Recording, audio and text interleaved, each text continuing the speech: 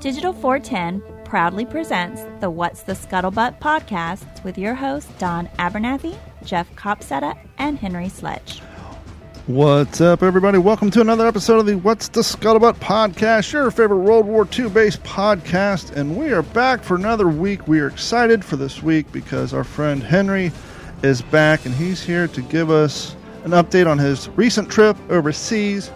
But you don't want to hear that from me. You want to hear that from him. So first and foremost, welcome back, Mr. Jeff Copsetta. Jeff, how are you doing tonight, sir?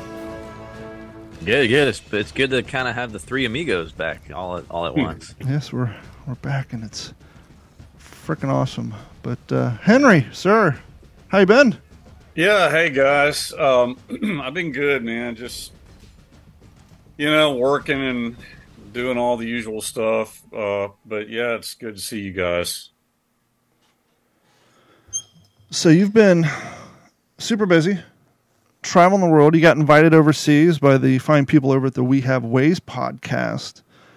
And correct. I got to say, the after show posting from all the sources, all the people, all the communities to see what happened at that event. It's like, talk about fear of missing out. That looked like a great time. Give us the rundown, how things get upset and the travel and the whole nine. Yeah, so when I spoke in New Orleans at the international conference back in November, James Holland came across for that because he spoke. He had a couple of things going on with that. I was a big fan of James and Al Murray's podcast, the We Have Ways of Making You Talk podcast. Hundreds of episodes. It's just an amazing podcast. I've really enjoyed listening to it. I mean, they get really granular on all kinds of aspects of World War II history, not limited to ETO. I mean, it's Mediterranean, it's Pacific, it's ETO. Just, it's really prolific and very engaging. And they have some great guests on there too. So I had listened to quite a few episodes of it. So it was kind of cool to know James Holland was going to be in New Orleans. And then, he came up and started talking to me after I had done my thing with Rich, Frank, and Saul David. And, I mean, this was like, imagine, it's a goofy analogy, but it was like being a guitar student and having Jimmy Page come up and talk to you. It's kind of what it felt like. But he ended up interviewing me for an episode of the We Have Ways podcast, like the next morning at breakfast, me and Saul both. But he said, Henry, I love hearing you talk, man. I love hearing you talk about your dad. Would you consider coming across to our We Have Ways History Festival next fall? And I said, yeah, sure. I mean, if you're inviting me, I'd love to do that. So where is their festival held at? What town? This year, so this year's the third time they've had it. I think the first time they did it, I'm actually not sure where they did it. This year, they had it at a place called Black Pit Brewery, which we stayed at the Silverstone Hilton. So that's where everybody stayed. That Silverstone is in the Formula One Silverstone circuit. Okay. Like literally the circuit runs right by the hotel. The hotel is part of Silverstone Formula One circuit. So that's where everybody was staying. And Silverstone, so Andrea, Jack, and I went over about 5 days ahead of time because we just wanted to do the sightseeing thing in London. Sure. So we did that, did the tourist bus thing, and saw some really cool sights. The highlight of that was taking Jack on the HMS Belfast, the famous cruiser, the British cruiser that it literally was moored as a floating museum just few hundred yards down from the Tower of London Hotel where we stayed. But the We Have Ways Festival was about an hour and a half northwest of London. Okay. So we stayed in London, did our own thing, and just did the sightseeing thing, did that. And then Friday, the day of the beginning of the festival, we actually met Leighton. We took a taxi to RAF Northolt.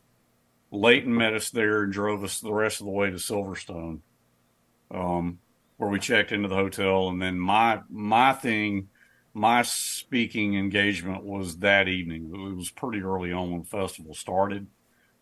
But there were probably So the way the layout of it was these really large tents, and then you had reenactors, reenactment groups. You had a tank arena with jeeps, towed guns, all kinds of other types of vehicles. I assume there's like vendor booths for reenacting gear and all that stuff there as well. Not as much as you might think. They had a really cool model tent, which Jeff, you would have loved that, man. I mean, the stuff in that model tent was just, it was hard for me to look at because I've been wanting to get back into building models. I just don't have the space to do it right now. But and then they had they called it the green room, but that was like the part of the building where speakers and families and stuff hung out, while people were between their presentations, gigs or whatever. But so not that long after Leighton drove me over, my family came over later, but Leighton drove me over because my thing was going to be at like 5:45 p.m. I spoke in a panel conversation with a guy named David Christopherson, whose father was Stanley Christopherson, who was the commander of the Sherwood Rangers, which was a British Sherman tank unit that fought at Normandy, well, all the way across Europe. Saw some really heavy combat. James Holland's book, Brothers in Arms, deals specifically with the Sherwood Rangers. Cool. So David Christopherson was the son of the guy who was the commanding officer. So he and I were on a panel together speaking on the legacy of war. Our thing was like an hour long. What was the gist of your presentation? Kind of like talking about your role in preserving your father's legacy, or was it more historical based? What was your particular presentation about? Well, it was, so Al Murray, who's James Holland's co-host, moderated the conversation, and it was the importance of our father. See, the thing about David's father, the commander of the Sherwood Rangers, he was the guy who never talked about it, where obviously, as you guys know, my dad did. So my father's story was well known. David's father left a journal and some letters, which ended up getting transcribed and published, and then James Holland drew upon those to write the book Brothers in Arms about the Sherwood Rangers. But growing up, our memories of conversations and that kind of thing, which, I mean, for David, there really wasn't, in that aspect of it, wasn't a lot to draw from because his father was pretty taciturn about it, Sure. Just didn't really talk about it much. But it was a lot of that. Some of it was historical based, but I mean, I can't say enough about Al Murray. I mean, his mastery of the subject. I mean, obviously they know David Christopherson because he's a personal friend, but his grasp of all aspects of World War II history is just so good. He was able to ask some really, some really good questions that kept the conversation going. As someone who's frequently interviewed about your father, because we do podcasts, we interview people, they often ask us for example questions, which we don't have because we don't write any questions down beforehand. At least I don't. Yeah. But as the interviewee, do you find it kind of refreshing when somebody actually, as you were just saying, he knows so much about the subject, the topic, that you're not getting that he might actually come up with a new, fresh question for you to ponder opposed to the normal stuff that people might tend to ask if they're not as in depth on the subject? Yeah, I think I would definitely answer yes on that. And it was an interesting comparison or juxtaposition with David because, like, one of the things Al asked me was, how have you guys with your father's World War II legacies, when did you become aware of it? How did you come to terms with, that kind of thing? Sure. And David kind of looked at me and I looked at him and said, look, let me go first because I can answer it really quick and I'll step out of the way and let David talk. And I said, with the old breed, the Pacific, it's there, it's public knowledge. And then I stepped aside and let David take the rest of that time. And, so for him, it was a more nuanced answer, of course, because the letters that his father, go ahead. No, I'm just taking a breath. Listen. Okay. The letters that his dad wrote that, kind of became the basis for his journal was published. It was called An Englishman at War. And I have not read that, but I am reading Brothers in Arms. I started reading it before the trip because I wanted to be prepared. I wanted to be able to engage with David the best way I could. Super nice guy, probably about my age, maybe a couple years younger, but very nice. Well, no, actually, he was a few years older, but great guy, super nice. Whole family was nice. And it just made for a really good juxtaposition to have our different, his dad being in the heart of heavy combat in the ETO, my dad's story well known for the Pacific. So, it was just a really good point counterpoint kind of thing. Since we're on the subject of how this realization has affected you guys growing up, and as you're just stating, how is your son kind of taking all this stuff? I mean, first he got a trip, he went to the museum, saw you speak. He's seen, the interviews of his grandfather and all that, but now he's traveling across the world to participate in this, whether actively or as a close observer. How's this sinking in with him? I really encourage him to be interested in the World War II history, but I don't push it, sure, as I think we've talked about. That's a good question, because I think my wife told me something. There was a certain point. I mentioned something about Sledgehammer's grandson, and Andrew and Jack were sitting pretty close to the front. And I pointed out my wife and son are right there. And Al Murray just has this really delightful, like an English pub owner, just this avuncular, boisterous wit. And he's just really engaging. He's like, he's got an impressive mop of hair there, mate. So, Jack kind of stood up. Well, I mean, there were John McManus, who I hung out with for most of the weekend. It was fabulous to be able to do that. He told me there were probably 2,000 people in that tent. I mean, it was a really big tent, and well attended. But my wife told me later, after Jack kind of got recognized, and she did too, she said that kind of struck a chord. Like, it dawned on Jack, like, wow, man, my dad's up here talking in front of all these people about, it really seemed to make an impression on him. I wonder if the geographical distance from his hometown struck a different chord, because maybe he's thinking, okay, we're in Alabama, my grandfather's from the area, he's a local, but to hear, maybe to live in that environment, okay, you kind of understand, but now you're literally on the other side of the planet and people have the same reverence for him. I wonder if that maybe struck a chord a little bit different to him, like, oh, wow, this is something. I think it did, because, look, man, I mean, even though, like, the tank arena, okay, where they had some British tanks, they had a Sherman tank, which I really wanted to get a ride on, but it just couldn't happen. They had the Russian T-34, which I did. Jack and I got a ride. I mean, Jack knew the only way that happened was because I told Al, I'm like, Al, I really want to get a ride on either the Sherman or the T-34. And he said, we'll sort that out, mate. We'll make it happen.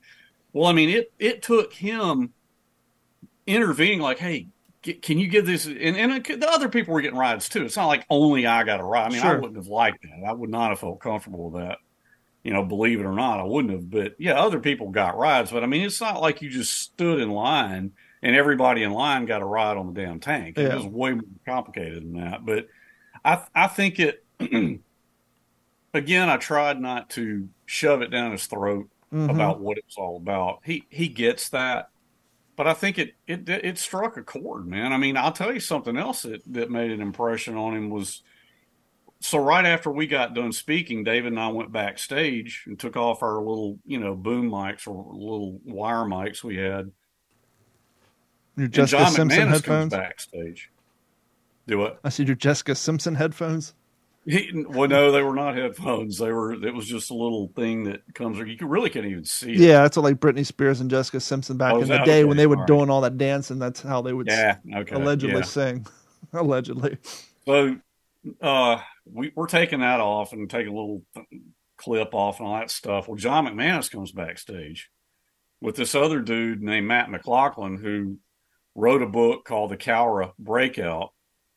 He's Australian. He's a Guadalcanal tour guide. Got to spend some time getting to know him. Very, very nice guy. But John, had been in the audience, comes back there. We hug like, long lost friends, and just pretty much hung out together for the rest of the weekend. That was really cool. But while we were talking, then my wife came backstage because she'd never met John.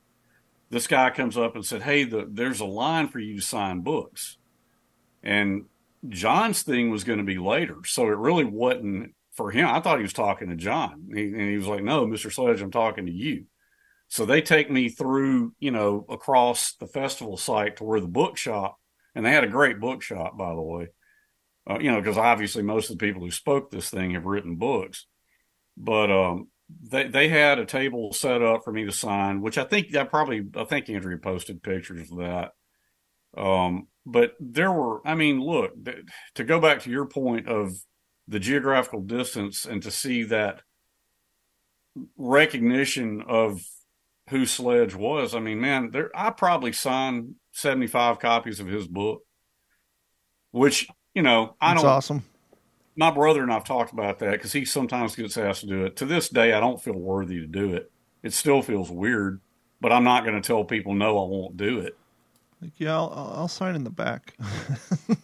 Well, believe me, I feel like I should, but it was just so many people who said they enjoyed what we talked about, and then after that, McManus and I were walking around like the next day, and the bookshop guy said, "Hey, Mr. Sledge, could you come in and sign some stock for us?"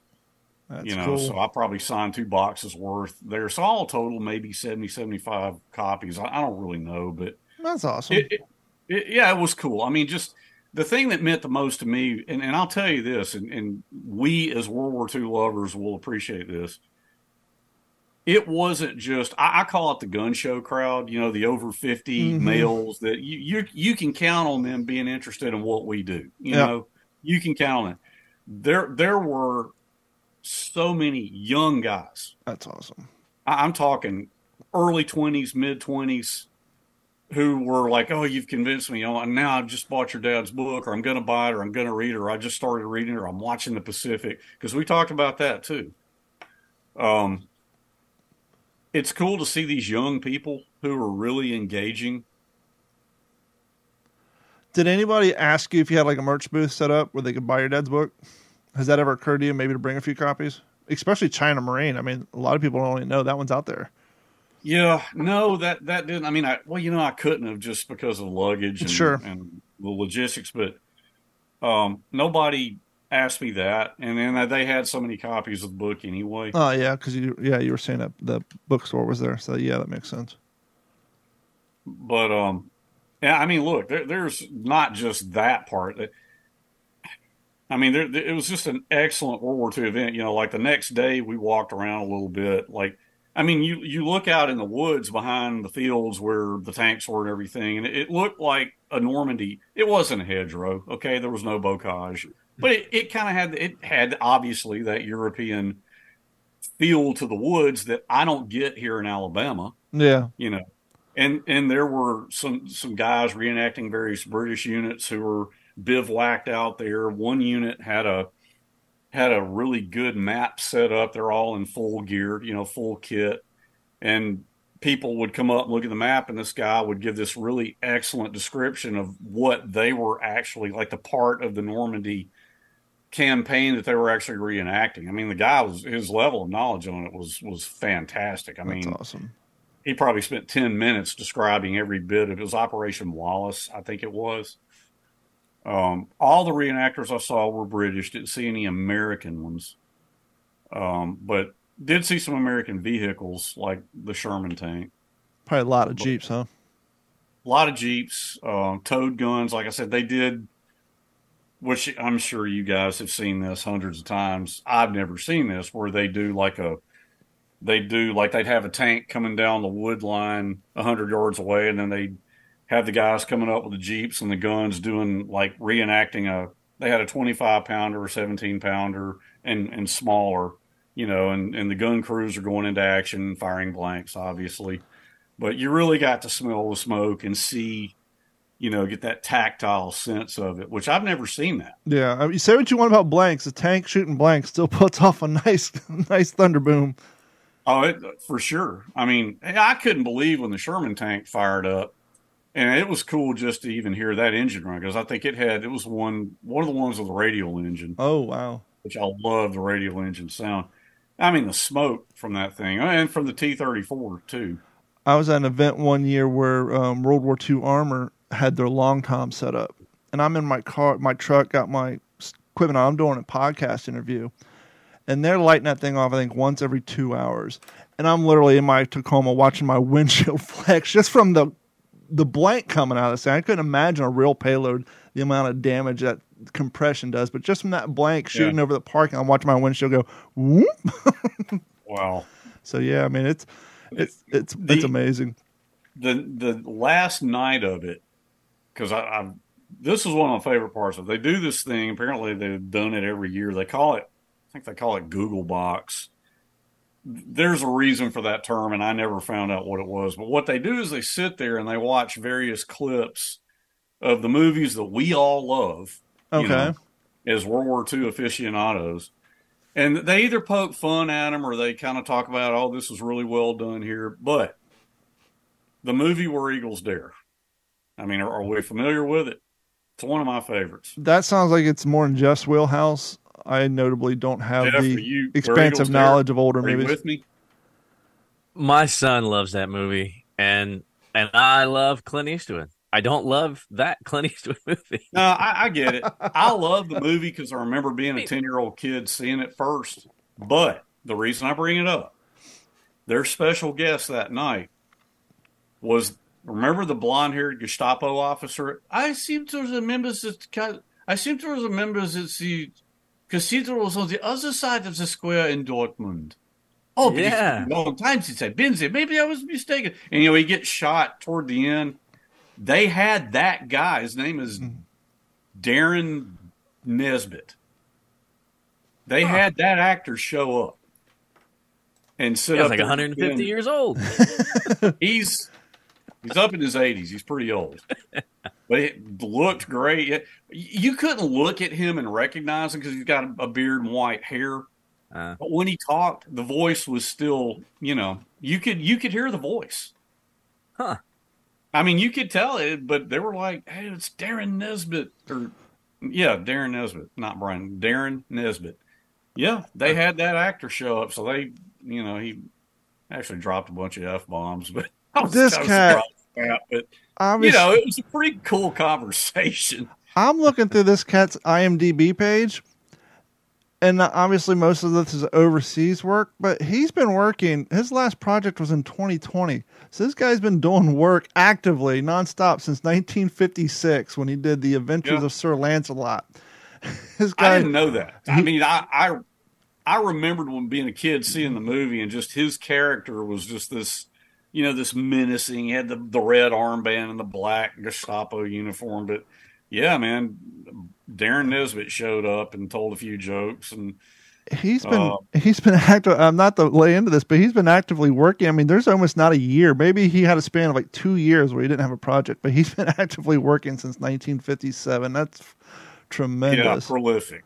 I heard somebody say that, they had to work out a contract, and people brought him in. They drove him back. Because where I was standing was kind of to the side of just outside the tent, where then way up on stage is where they were. But I saw him when he came in. You could tell he had family members drive him up really close to where they would walk him in. But I heard that the deal they had to work out, they could only have him for 30 minutes. Wow. Yeah, they brought him in. They got their 30 minutes, and he was real engaging, told a bunch of jokes, and got pretty foul, honestly. But it was still funny. But then at the end of 30 minutes, he had a hard out. And then Al and James continued on just talking about other. They showed a clip from Band of Brothers, showed a clip from the Pacific, showed a clip from a bunch of British stuff I've never heard of or seen.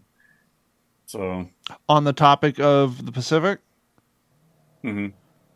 how was that to see in a different narrative? Well, I mean, I'll tell you. So the clip they showed from Band of Brothers was the one where they go into Holland. Okay.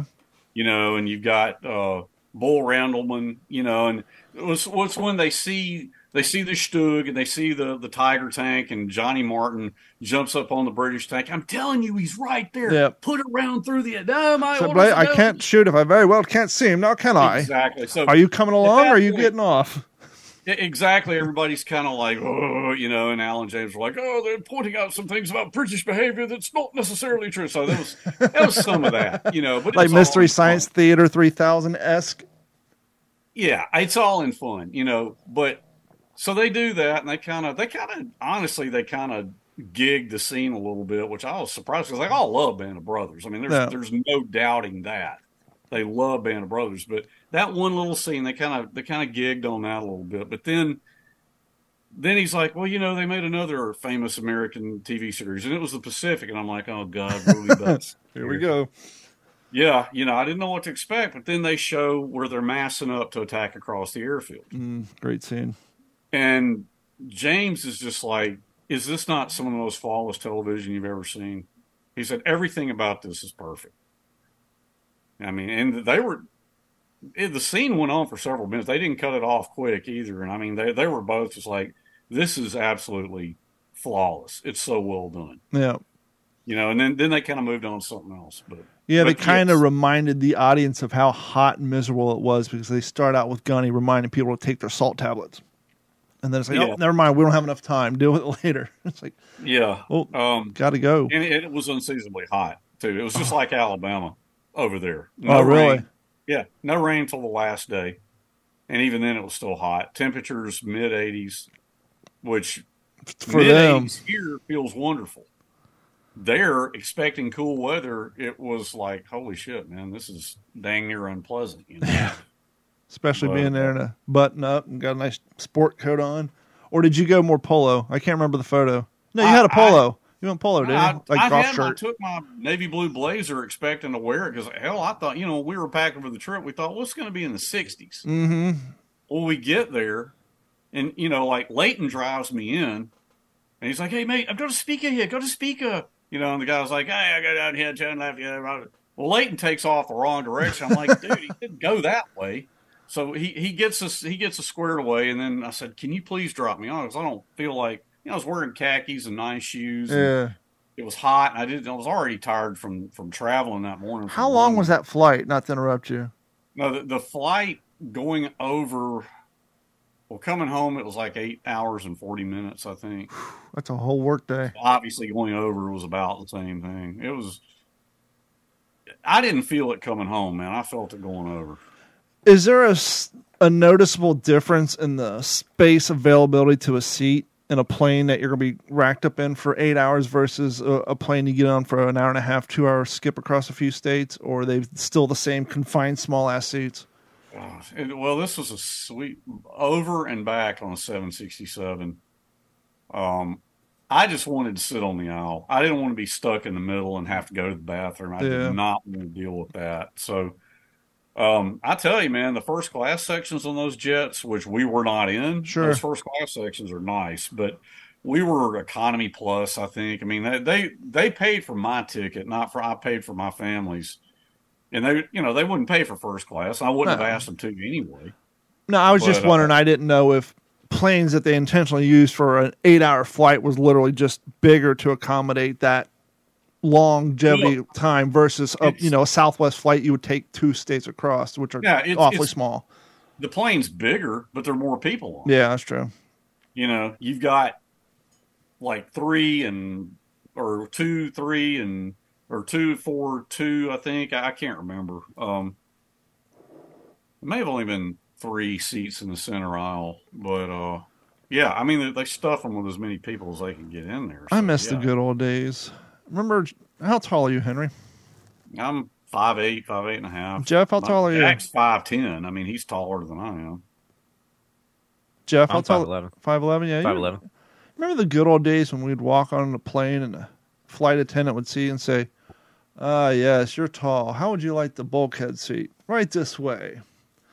Now it's, yes, you're tall and lanky. How would you like the bulkhead seat? That'll be $50 upgrades. Like, I miss the old days. Just being 6'5", man, they would see me coming and like, come here, let's give you some leg room. We'll put you in the emergency aisle. I mean, sitting where we sat, you would have been miserable. Yeah. If you're 6'5", you would have been miserable. Anytime I have to use the head and I take a picture because I'm like folded in half, it's smaller than being in a camper. Yeah. Being 6'5" and regular, it's horrible. So I couldn't only imagine. That's why I asked. It's like, 8 hour flight. Oh, so, but yeah. Well, when, like back when my mom was alive and Hollywood, we went out there, she could kind of get away with saying, well, I don't think we we might have flown first class with her because she demanded it. Well, Yeah. I would never do that, but she was like, and she was pretty old at that point too. Well, she got to lose, right? Yeah. So then they accommodated us, but so like I think once we got the bulkhead seat, which like when we're filing onto the plane, we're looking at the bulkhead seats, just going, "Oh my God, it would be so nice to have that." But that's the first time I've flown overseas, since probably 2007. Yeah. Really long time for me to fly to Europe. What sort of touristy sightseeing ventures did you do in your off time? Well, in London, we saw the Tower of London. One of the things, we saw Piccadilly Square. Didn't go to the Imperial War Museum and there's a reason for that, because I was kind of trying to soft pedal the World War II stuff in London because there were a lot of things my wife wanted to see. Yeah, I was gonna say, for the sake of your family. So, okay, this is all of our vacation. I wanted them to do what they, the only World War II thing that we did in London was I took Jack to see the Belfast. Yeah. And that was great. Everything else was not, like Tower of London, walked by Buckingham Palace, didn't tour it. Saw the guards marching around. That was pretty cool. Of course, they were burning up in there. Oh. At the Tower of London, you see the guards with the big fur hats, and they're dressed up in their red coats. And I talked to some other like living history presenters at the Tower of London, and they were, the young fit lads. They're serving military. They're up for it. But every 20 minutes, a person would go up to these guys, take their temperature, and hand them water. Yeah. And this gentleman I was talking to who worked there, he was dressed up in some kind of, medieval costume. He said, we've had guys fall out before when it's this hot. Oh, I can imagine. Normally it's not an issue. Yeah. But Tower of London was very interesting. There were things down on the waterfront. The Tower of London Hotel was where we stayed. London Bridge was right there with its big towers, the drawbridge that would lift up. We wanted to tour that, just couldn't make it happen. But did lots of other things. Like I said, Buckingham Palace, we walked around that. Did not take the tour of that because that's booked up months in advance. When you see some of those larger the landmarks from outside, do they uphold to your expectation, or is it kind of like when you first see the castle? Obviously, these are real buildings, but the American equivalent is growing up. You always see that commercial where they put the camera on the ground at Mickey Mouse, and the castle looks super big, and then you show up and say, "Wow, that thing's 12 and a half feet tall." Was there anything? Well, Big Ben, which is this iconic. It's beautiful. Yeah, don't get me wrong; it's totally beautiful, but driving by it on the tour bus, the open tour bus with the open second deck there, which the weather was perfect for that. You see Big Ben and it's like, man, it doesn't look like the clock is beautiful. Yeah. Okay. It's ornate and well maintained, but it's not that tall. I guess by today's standards, not at all, but I guess back when it was built and they're doing it on rickety bamboo scaffolding, it's like, oh, wow, that's a feat.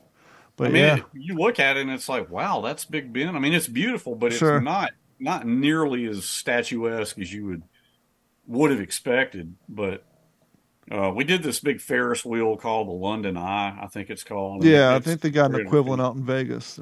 Yeah, beautiful view of the Thames River and just all kinds of stuff like that. We did the riverboat tour, which that was fun. Still so hot though, but.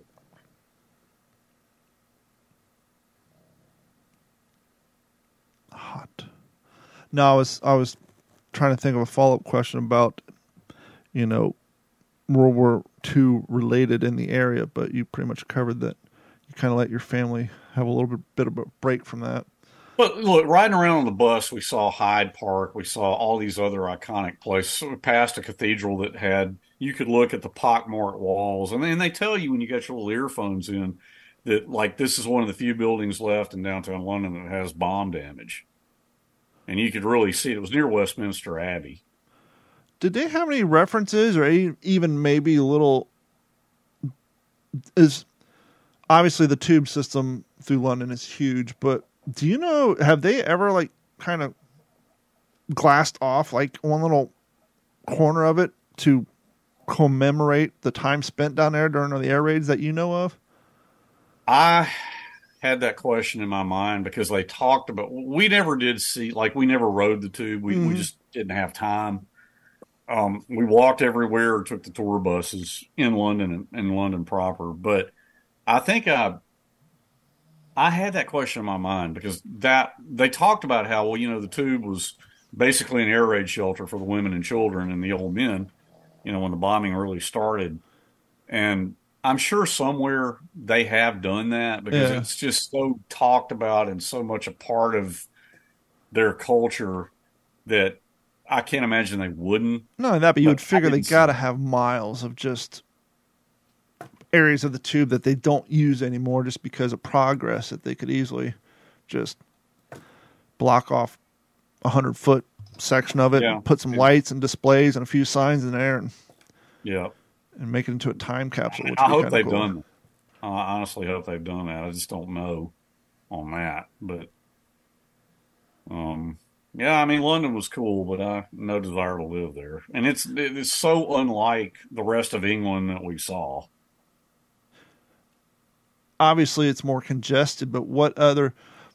I guess let me ask you this. Is it, as an American, when you go over there, is it kind of surprising how close everything is? The only reason I make that suggestion is whenever, because especially down here in Florida, we have a lot of European tourists and all that, and you see them on videos and stuff where they're surprised how spread out everything is. Like, oh, wow, people here drive 45 minutes to go to a grocery store, whereas over there, everything's within walking distance. Is that really noticeable while you're there? What I did notice was, like, we would meet people. Like, when Jack and I were on the Belfast, there was a guy who was obviously a dad with these two young men who were his sons.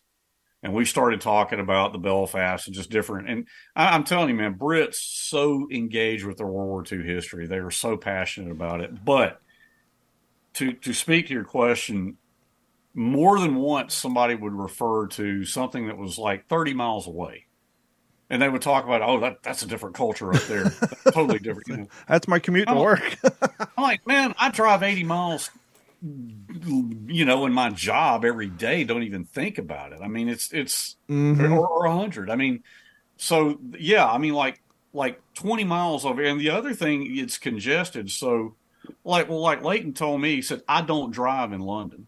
He says, if you guys can Uber 14 miles out of London, I'll pick you up, but I don't drive into London. And I get why. I understand that. It's like driving in New York City. People just everywhere and, little bitty cars, motorcycles, motorbikes, huge buses, double-decker buses, tourist buses, regular buses. It's just, you've got to have nerves of steel to drive in that. And it's on the left-hand side. Everything's the opposite. Sure. It's, but yeah, like to go 20 miles here in Florida, Texas, or Alabama is nothing. Yeah. Over there to go 20 miles, man, that's something. Yeah, my height when I was working computers and radio, the radio station was 33 miles from my house. So between that and my computer job, I was putting anywhere from 130 to 200 miles a day on my truck. That's why I was burning through them so quick. Yeah. It saddens me that you didn't get any cool air, because if there's anybody who... You got three guys on this podcast, and each one of us live in states that are just ungodly hot right now. And the fact that you could have had a nice 70-degree day, and it just yanked away from you. Walking around seeing the reenactors, these guys are dressed up in British wool, and I don't think I saw anybody dressed in American gear. I think it was all Brits. I mean, they were suffering. Well, Jeff can tell you firsthand, that's the advantage of doing Marine Corps impression. I remember my first event ever. I'm out there, my HBT cotton's got a nice cotton cover on my helmet. The sun's not shining down. Meanwhile, the airborne guys and the guys in the wool are dying. Their helmets are hot from the sun. I got a nice cover on it, and they're all hiding in a tent pulling water. I'm like, it's not that bad out here, but they're all in the wool with the... It's like that's the key advantage to the Marine Corps impression in hot environments, is it's a more breathable uniform. Well, and half the buildings don't have air conditioning. Like the green room, no air conditioning in there because they typically don't need it. Yeah. That's like California. When I moved out to Long Beach and lived with my dad, his Long Beach bungalow was close enough to the ocean it did not have central air. He had a portable air conditioner that we'd kick off maybe for a week in the summertime, but the rest of that you didn't need it because the wind would just blow in off the cold water. That's crazy. But now it's like. I will say, I mean, the T-34 was, you know, I'm around cat machines all day. I'd say you're around tractors all day. But I'm telling you what struck me, heavy equipment today is so refined. Mm-hmm. Compared, like this thing was a living, breathing dragon. Yeah. I mean, because we were both standing up in our respective turrets, because there are really no seats down in the belly of the tank. You know, the driver had a compartment, but you're standing up in it when it stops to turn left or right. It's you're jerking like around. a city bus standing up with that cord. Oh my God, it's loud. You've got that V12 just rumbling away, exhaust everywhere. It's just nuts. Thanks for bringing that up, because people don't think about that. Kind of like when we watch Band of Brothers, it would never occur to us, but the Pacific so gratefully reminded us about what people go through environmental-wise. And you're watching these old clips, and you see these Shermans rolling around the street, and they got like 30 guys, like the scenes you see in Band of Brothers. They got just 2 platoons stacked on a Sherman tank.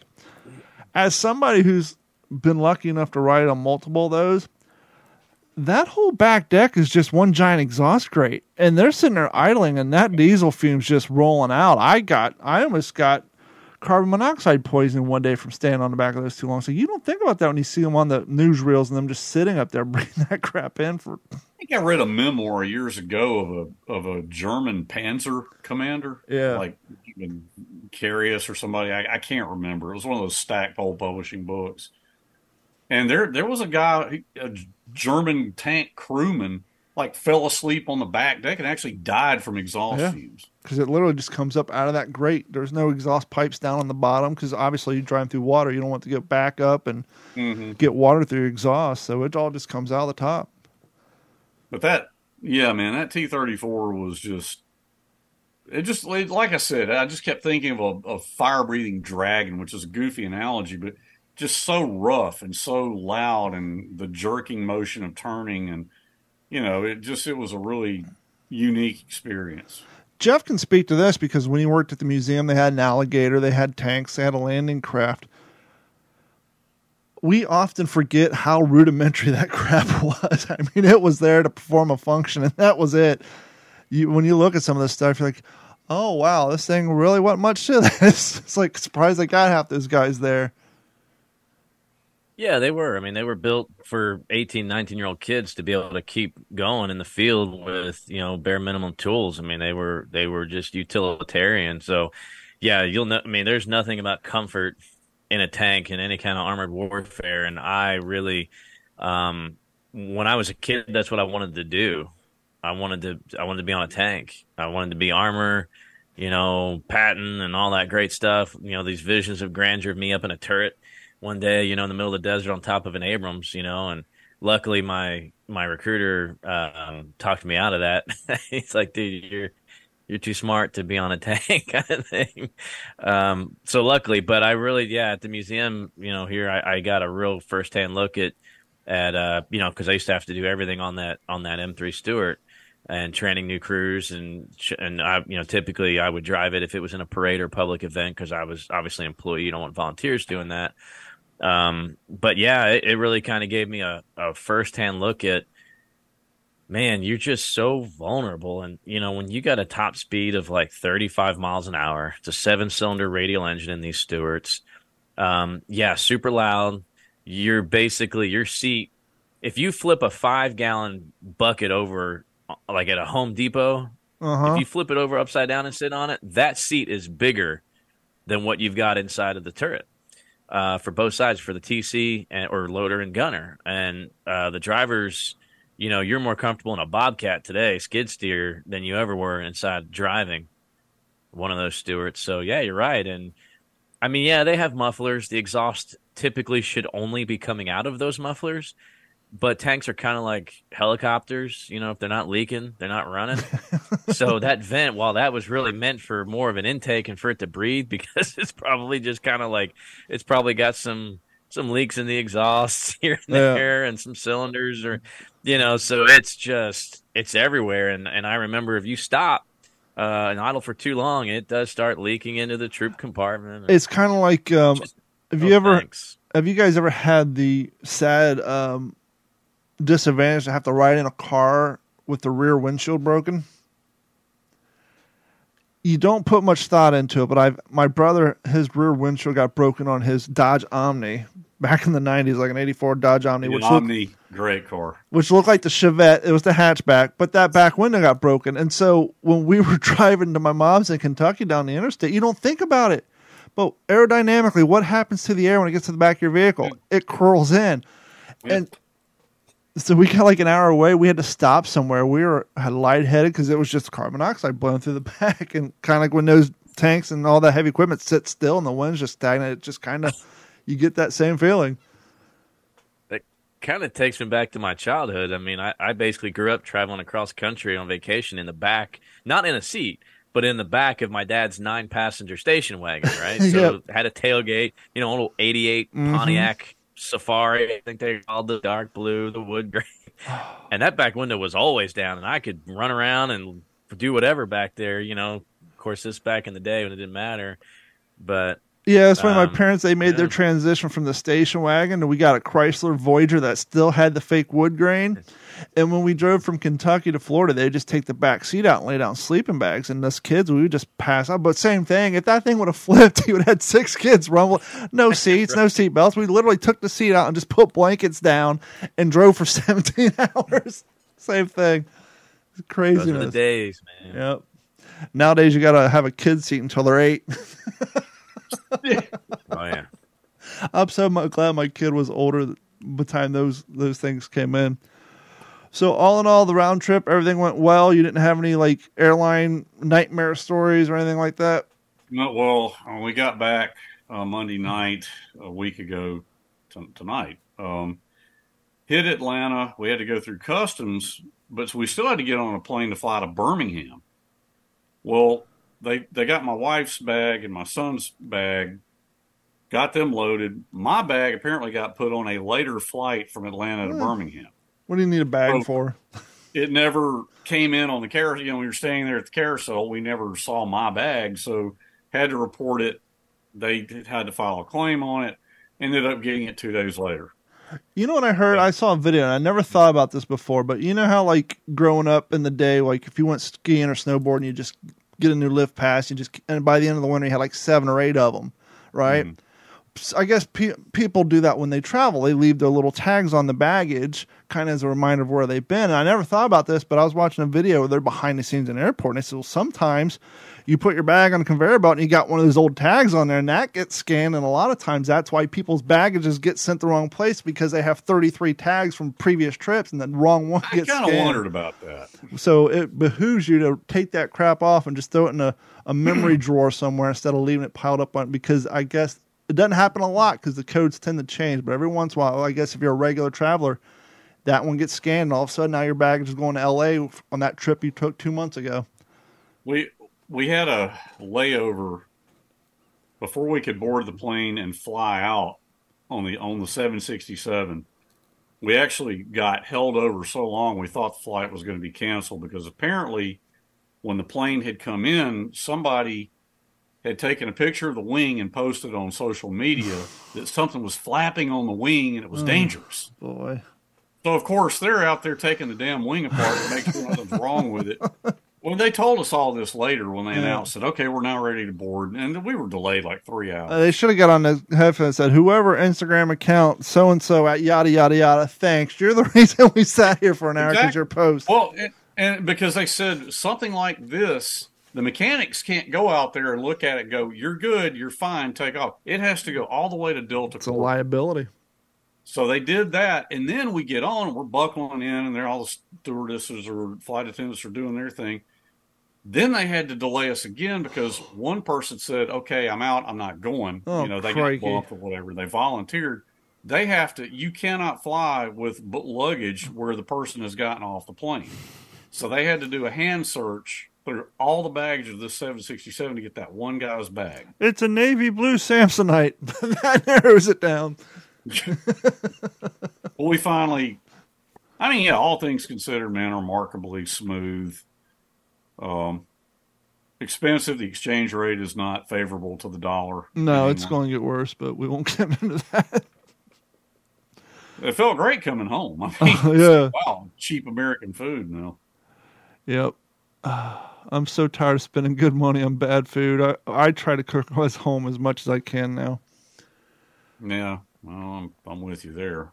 But real quick before we get into what to read, and I just want to remind everybody, if you want to support what we do here at the What's the Scuttlebutt podcast, please head over to WTSPWWII-EP-164.com or D-410.com. Click on that Patreon link, sign up, subscribe. It's $1 a month. There's a couple other plans on there, but we're perfectly happy with the $1 a month.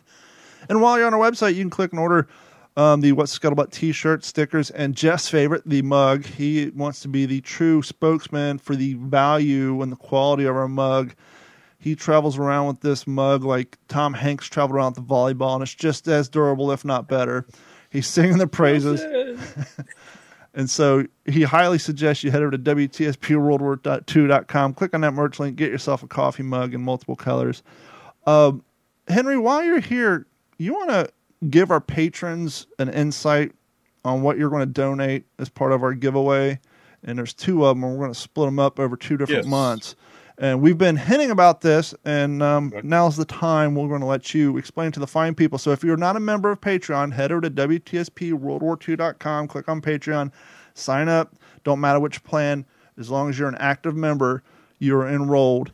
And so, Henry, please, Jeff and I are both excited about this, and if you could share with the audience. So it is a print done by Valor Studios, 2 prints.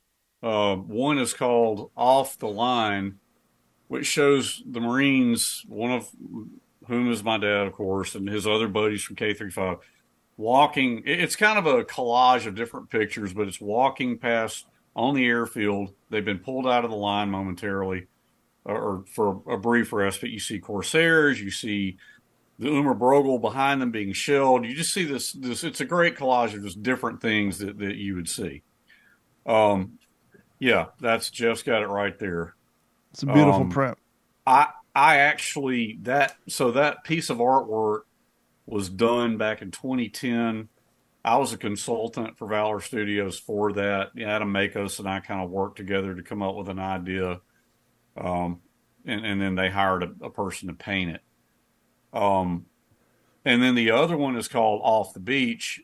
Same scenario. Adam and I worked together. I was a consultant for that painting, and it's Matt Hall painted that one, and it's a scene of the LVTs coming up on the beach. You see my dad and some other K-35 guys going ashore. Beautifully done. Got Hellcats strafing the beach. You see other LVTs. I mean, it's just a great beach landing scene print of Pacific action. So Off the Beach, Off the Line, 2 prints.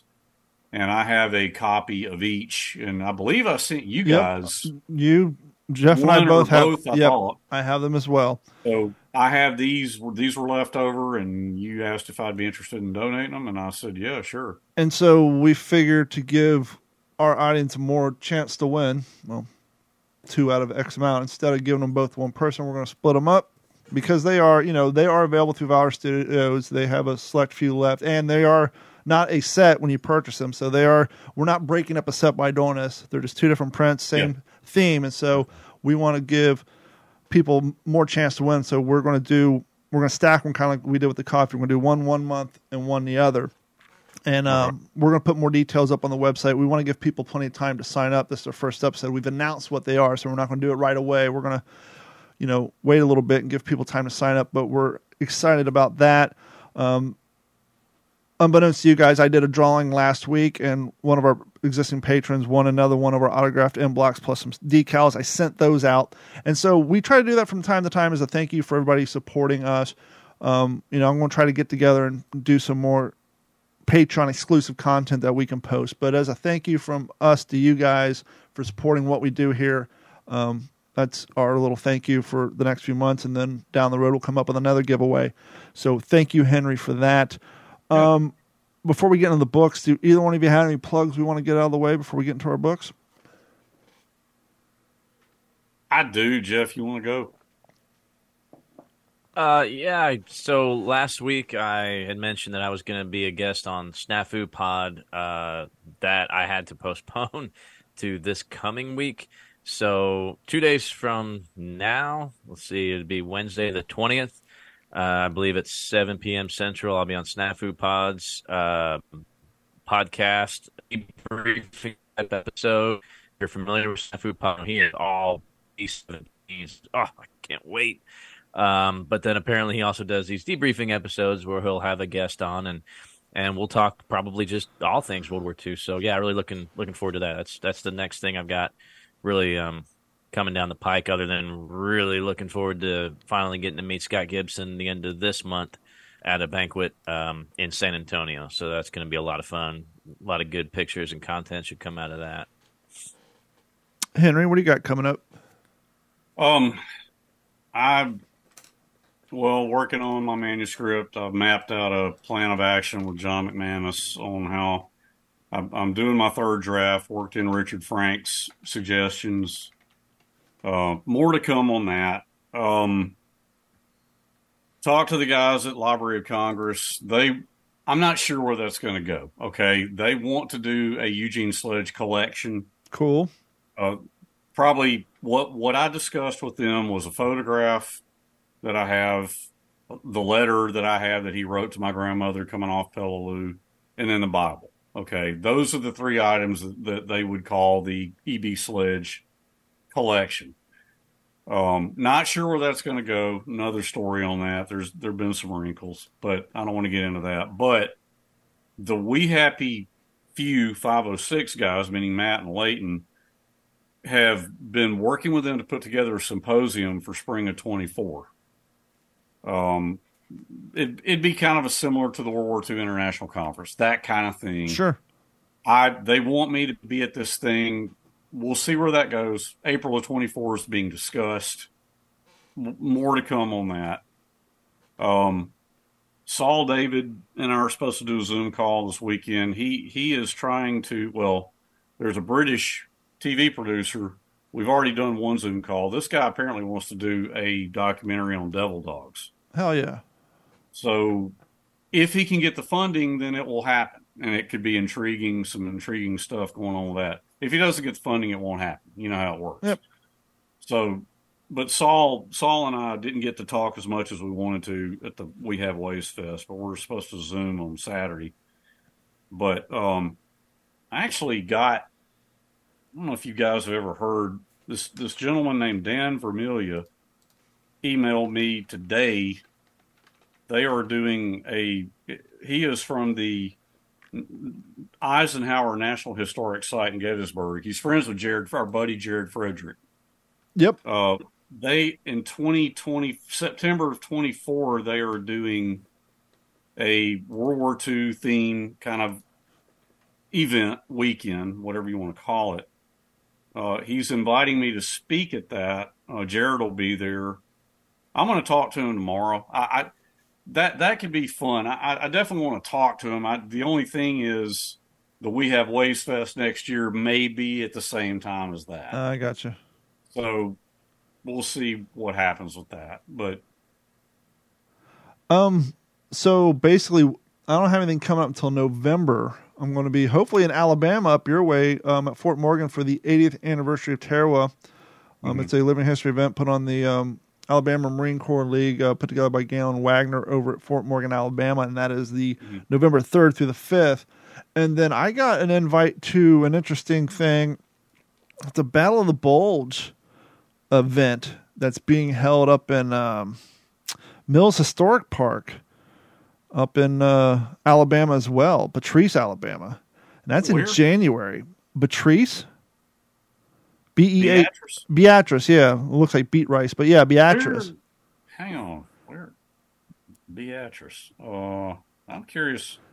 That sounds like Blount County or that something. Says Mills Historical Park up off of Highway 265. Beatrice, Alabama. Okay, that's 118 miles north. Well, hang on. I'm looking on maps. That just came out. I posted a link on that on What's the Scuttlebutt Facebook page. They're looking for people interested in doing that event. I think this is a year one or maybe a year two event. Okay, that's down. Is that South Alabama? That's what it looks. I believe so. I don't know. Like I said, got invited to this group today. I don't know a whole heck of a lot of it yet, but yeah, that's southeast or that's southwest. Okay, it's about 2 hours from me. It'd be interesting to see what kind of cool weather they get up that way in January. Hopefully it's not too warm of a January. Yeah, but so they're doing a Battle of the Bulge event. Yeah, I guess they're kind of anticipating, hopefully, to see some snow. I'm not sure, but Jeff, before I forget, we have a mail call letter, and before we get to the books, until Henry mentioned email or mail, I almost overlooked mail call. So if you would take the lead and read the mail call for this week, and if you have an email questions or comments for the show, please email us at mailcall@WTSPWWII-EP-164.com. Okay, yeah, this one comes from arguably maybe one of our bigger fans. It reads, "Hey, Don, Jeff, and Henry, although he is on a small hiatus. I recently finished reading Alex Kershaw's The Longest Winter. And firstly, what a great read.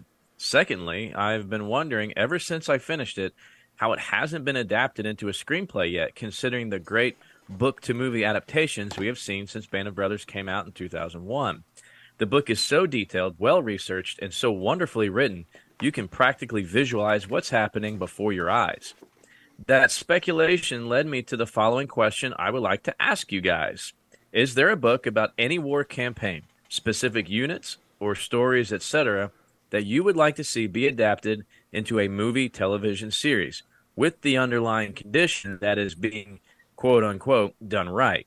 It is, as always, a pleasure to watch and listen to the pod. Keep up the great work." And this comes from Camilla over in Denmark. Don, you just held up a cover. I've had it back here to kind of hopefully be a reminder of the mail call for you. I have not read The Longest Winter, but I want to actually this winter. I've read some of Alex Kershaw's stuff, and it's fabulous. I guess I'll go first to answer the question. What's a book that we'd like to see, made into a movie or a TV series? And I'll be honest, I have to say that to stick on that miniseries theme, Band of Brothers, outstanding. The Pacific, every bit as good, maybe better in some other aspects. We're all real excited for Masters of the Air to finally come out on, I guess, if you're an Apple person. Yeah, right. I still haven't even been able to watch Greyhound yet, so it's probably going to be several years before I get to see Masters of the Air. The Navy version to that, maybe a Navy counterpart to those miniseries, I think would be tremendous. And the book to do it from is this one here by Pulitzer Prize-winning author Mitch Weiss, The Heart of Hell. We've talked about it several times on the show. Go back and look at some of the episodes we've had Dennis Blocker on, as it's kind of because of him and his grandfather, the story as to why that's how the book came to be. But, there's so much to it there that one movie could not do it. There's so many ties with Yarborough and Eddie Jones and just falling in love through letters. They'd never actually met. And I think those letters back and forth were transcribed, and I believe they were published up there in Montevallo, if I'm not mistaken. So, there's a lot of material here. There's a lot of characters that you just you want to know. It could be the Navy's version to me of Band of Brothers if it was, as Camilla said, quote unquote, done right. So that's my 2 cents on that one. And Camilla, thanks again for emailing us. We always love to hear what y'all have to say. I'm going to go next, and this is a book we've brought up on the show, and it's actually a book where one of the very first authors I ever interviewed, going back to the early days of the show, which was the author Gregory A. Freeman. And this is not only a great story, but I think it would be a different type of World War II movie because of the different aspects, and that would be The Forgotten 500. And here's just a quick synopsis. In 1944, the OSS set out to recover more than 500 downed airmen trapped behind enemy lines in Yugoslavia. Classified for over a half a century for political reasons, the full account of the unforgettable story of loyalty, self-sacrifice, and bravery is now being told for the first time. And the political side of it is you find out that the early organizers of the OSS. Their whole thing was, we want talented people. We don't care about their political views. And so some open communists got involved. And when this rescue mission in Yugoslavia was taking place, they had their own little civil war going on between two factions, one of them being a communist base and one of them being more of a trying to stay more republic or democratic. And so, as you can expect, the pro-communist members of the OSS didn't want to do the mission in a way that it would be favorable for the opposite side in the Civil War. And so you had this back and forth going on. You had these civilians that were risking themselves from the Germans by hiding these American downed pilots and these Allied downed pilots. And then the fact that they literally had to clear an area of woods on this mountainside to make an airport big enough for this craft to land, pick them up, and then take off again, but do it with hand tools so that the German patrols wouldn't detect them working on this project. The whole story is just amazing. So I think that would be kind of a cool, I don't know if it would be a movie or maybe, I don't know, you could probably get away with like a 7-part miniseries. It wouldn't be a 12-part like a Band of Brothers, but I think it'd be an interesting little, because there's a lot of character development, a lot of heroes in that, and I think it'd be a pretty cool, different style World War II movie or series to watch. Henry? Well, obviously, glad to have seen the Pacific and Band of Brothers, the Pacific especially with the adaptation of With the Old Breed. But I tell you, this just came to me. Forget what was done in the 70s, okay? If you could take the technology that we have, the ability to portray things accurately, I would love to see a really quality series on the Black Sheep Squadron. Yeah. VMF 214. I mean, to take that, I'm not talking about Robert Conn. I mean, I love that show, obviously had some flaws, but Bruce Gamble, my friend Bruce Gamble wrote a great book on the Black Sheep Squadron a number of years ago. I've read it. I want to read it again. But to see that really done right, that would be something I'd love to see. So, in your remake, when it comes to principal characters, do we go with well-known actors, or do we keep the template with a Band of Brothers and Pacific, with the exception? Yeah. Would you kind of go with a no-name or lesser-known actor so it doesn't bump you as much? I would say go with a lesser-known. But here's the thing. I mean, I grew up thinking the Black Sheep Squadron, it said they were misfits and screwballs. Well, for those of us who love the history and started to peel the layers of the onion back, you didn't have to go very far to learn, that was not the case at all. That was pure Hollywood. These guys were college graduates. They went on to achieve good things in their lives. They were sharp young men. And I would like to see maybe that explored a little more than, well, they were misfits and screwballs and always cutting up and carrying on. And, let's move away from that and talk about the other. Because a lot of those guys, History Channel did a lot with this. And you heard some of those guys talk about, we were portrayed in that TV series as being screw-ups. And that was not the case at all. Henry, have you read this one here? Once They Were Eagles? I have that. I haven't read it yet, but I do have it. That's exactly what it reminded me of. That's exactly what these guys talk about in here. They were not just criminals and misfits. And it was how and Boyington had a lot to do with it. He did. In making the show, but it is what it is. It made good TV. Yeah, and it was back in the 70s. I mean, we had Chips and Fantasy Island, man. I mean, but yes, I would love to see. But that book, yeah, I've got that. I think I got it for myself Christmas a year ago. I just haven't read it yet. But I would love to see something really done quality with great Corsairs, the perfect detailing about VMF 214. And Don, to answer your question, I would go with lesser-known actors. Gotcha. I'm just trying to look up some information here for this next question I have. And thank you, Camilla, for the email also. I should have said that. Is it Camilla or Camille? Well, maybe she'll write us back. Yeah, I thought it was Camilla. No, I think it's Camilla. Yeah. Always appreciate our folks reaching out. When we watch these World War II movies, regardless of when they're recorded, whether they're from the 60s and 70s with, actors who were there, but now they're in their older age of, got the Clint Eastwood movies, you got the John Wayne movies. One of the things that it's a misrepresentation, but it is what it is, and that is the actor's age. They're usually 30s, 40s, and this and that. I was trying to look to see how old Joseph was when he did the Pacific. Do you think it would be weird or odd, maybe not for us as aficionados and people who are knowledgeable on the subject, but do you think it would be weird for the general public at large if they did a World War II movie with truly age-appropriate actors, seeing 17 and 18-year-olds on the screen, especially ones who look like they're 14 and 15? Do you think that would bump them a little bit? Because we're so used to seeing these hero roles played by 28, 30-year-old actors when we're watching these movies. Do you think people could handle a full-length movie where the NCO of the platoon is 20, 19, 21? It'd be interesting. It's thought-provoking. Yeah, I mean, I immediately thought of Richard Jackal in the wartime films. He was 17, 18 years old, and some of that. I think of Guadalcanal Diary. Maybe he was 17 when he played Chicken Anderson.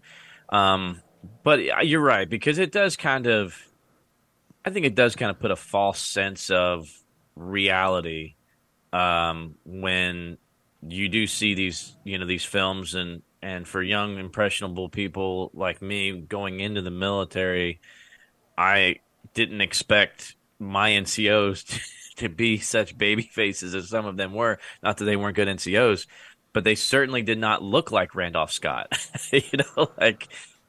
So yeah, I don't know.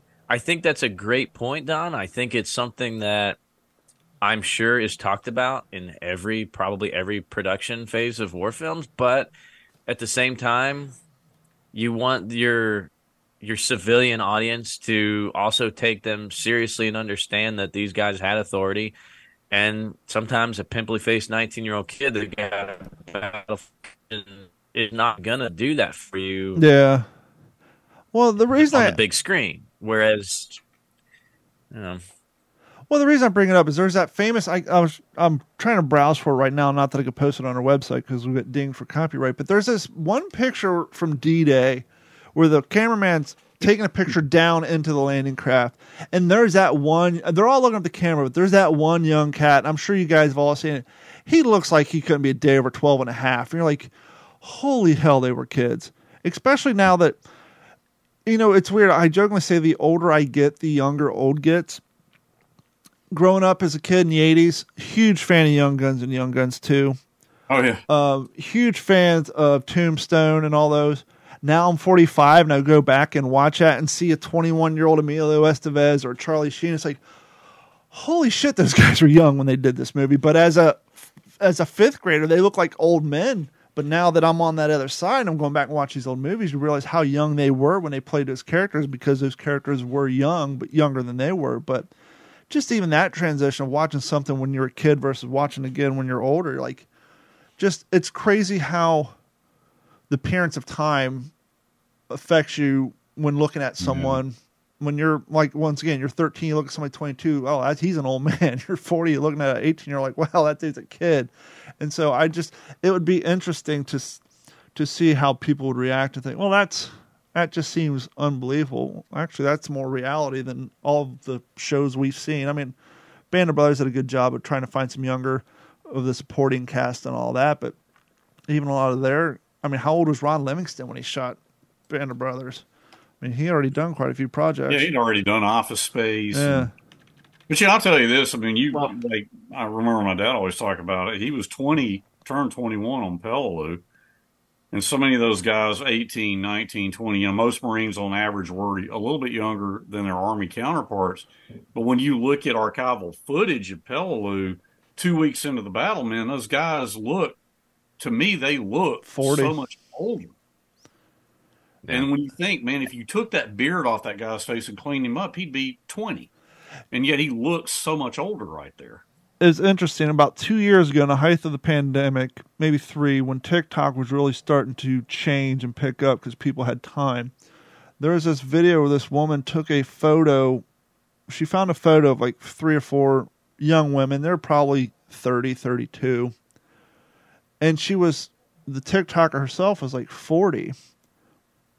And she's like, I'm 40. The women in this photo are 32. And this photo is from like 1953 or whatever. And she's talking about how they all look like they're in their 60s. Yeah. And it's like, and I stitched this. Well, you got to remember, one, nowadays we have all these different, vitamins, preservatives, better medicine. I said, but two, that's a generation of people who grew up during the Great Depression. Then their brothers, their fathers, their uncles went off to war. They lived a bunch of stress. And then the Korean War. I mean, the span of time in which those people, what they experienced in their short 30 years on Earth was a hell of a lot stressful than what we're dealing with. And it's crazy how you go back and look at photos, even from the 70s. You look at yearbook photos from the 70s, and that kid's 17, but he looks like he's 24. It's just so weird how they definitely seemed older back then, especially after you were saying, after a couple of weeks of combat, you just look so much older. Well, you remind me of a time where when I was working at the Nimitz is when I really felt we were really doing something right. It was right at the end of closing the program. We had just had our passing review of all the companies. And, again, today, I don't know, they're kind of scaling some things back, but and I still encourage people to go, but it was definitely not the amount of, volunteers that we had when I was there. It was pre-COVID. It was kind of a different time. The pool from active duty personnel. And I remember at the end, the whole past review, and this woman, she was kind of sitting up front. She seemed very engaged in the whole thing, right? So she comes up to me. I mean, she's just like, she's been crying and she's just so emotional.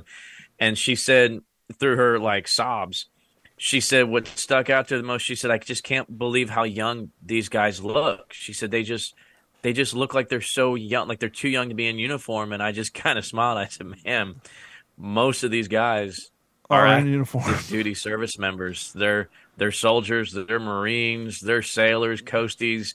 Even had a couple Air Force guys. I said, that's how it was. That these guys are serving our country right now. Yes, they look so young because they are young, and that's exactly what it was like in that pickle war. It's a young man's job. But the people who lead those men, important. The people who are in front of the cameras are always so much older, so we just assume everybody's their age. But no, that's not the case. Yeah, and but Henry brings up a great point too, and I'm trying to remember the German pilot. There was several photographs taken of a German pilot from the First World War that were taken, I think, only 4 or 6 months apart, and you would swear you were looking at a father and a son. The change is so drastic, and I mean it's a rabbit hole I don't want to go into now at the end of the episode. But if I can find it, I'll pull it up and show you guys. Maybe we can talk about it. It's just what combat did, and it is unbelievable. The change physically changed this man's face in just a few months. Unbelievable. That would be a good topic because I think a few years ago a photo project came out where a Life, Rolling Stone, whoever, an AP photographer got a hold of some recently just graduated from boot camp, got like 7 or 8 of them, black and white photo, just right in their face, and then got a hold of them after they came back from their combat deployment a year, whatever, depending on what happened to them, and then took photos and put them side by side. And it looks like it was only 3 years, but it looked like a 10-year gap because of what the stress did to them. And that would be a definitely good conversation. We're going to wrap up the show real quick with what you're reading. Hey, Jeff, you're always got your nose in the wonderful smell of a binding on a actual book. What you reading? Well, it hasn't changed much since last week because, I'm knee deep in this Greece course. So finished Homer's The Odyssey. Yay. Still getting through Virgil's The Aeneid and the story of Greece and Rome. So very boring, dry. If you love ancient Greece like I do, it's still sometimes dry and boring. But I'm 267 days from my trip to Greece, and it's going to be so much more enjoyable because of this course. I'm not going to lie, but it is eating my lunch, guys. I will admit that. This is a healthy course. That reminds me of a new trending thing on TikTok. For some reason, the thing is, go up to your husband or boyfriend and ask them how many times a day they think of the Roman Empire, And sadly for me, I zero. I never think of it, but apparently every other dude out there apparently thinks of the Roman Empire multiple times a day, but me, not so much. Hey, Henry, what you reading? Well, currently, like I said earlier, reading James Holland's book, Brothers in Arms, about the Sherwood Rangers. Right before that, I read a book by Bruce Gamble it was called, it was about Rabaul. He actually wrote a trilogy on Rabaul, starting with when the Australians garrisoned it, and then the Japanese took it at the beginning, early 42. And I haven't read the other two volumes yet, but right now, Brothers in Arms by James Holland, about the Sherwood Rangers Sherman Tank Unit. I think last week we were talking about how I occasionally go into my Amazon list and find books that I put in there during the show, and I just started George P. Hunt. Yep, Coral Comes High, and so far, really, really good book. I think it serves you right every once in a while to go and read a really honest, brutal book, just to because after a while, you read so much about World War II, you need a reminder of how horribly gruesome this thing was, and this is another book that kind of reminds you of that. He was 1st Marines, correct? Correct. That was one of the early, that thing came out in the 50s, didn't it? The publishing date on this is 1946, so it was even before that. Oh, God. Yeah. I didn't know it was that old. I thought it had come out in the 50s. Yep. And so that's going to wrap it up for this. And obviously, as I finish this book, I'll go more deeper into it. We've kind of run long tonight, and I know some of our devices are getting weak on battery power. But we want to thank each and every one of you for hanging out with us for another episode of the What's the Scuttlebutt podcast. And as we said earlier, please head over to WTSP World War II. Click on the link, sign up for all the stuff, and find us on YouTube as well. For myself, Jeff Copsetta, and Henry Sledge, we will talk to you all next week. This has been a Digital 410 production.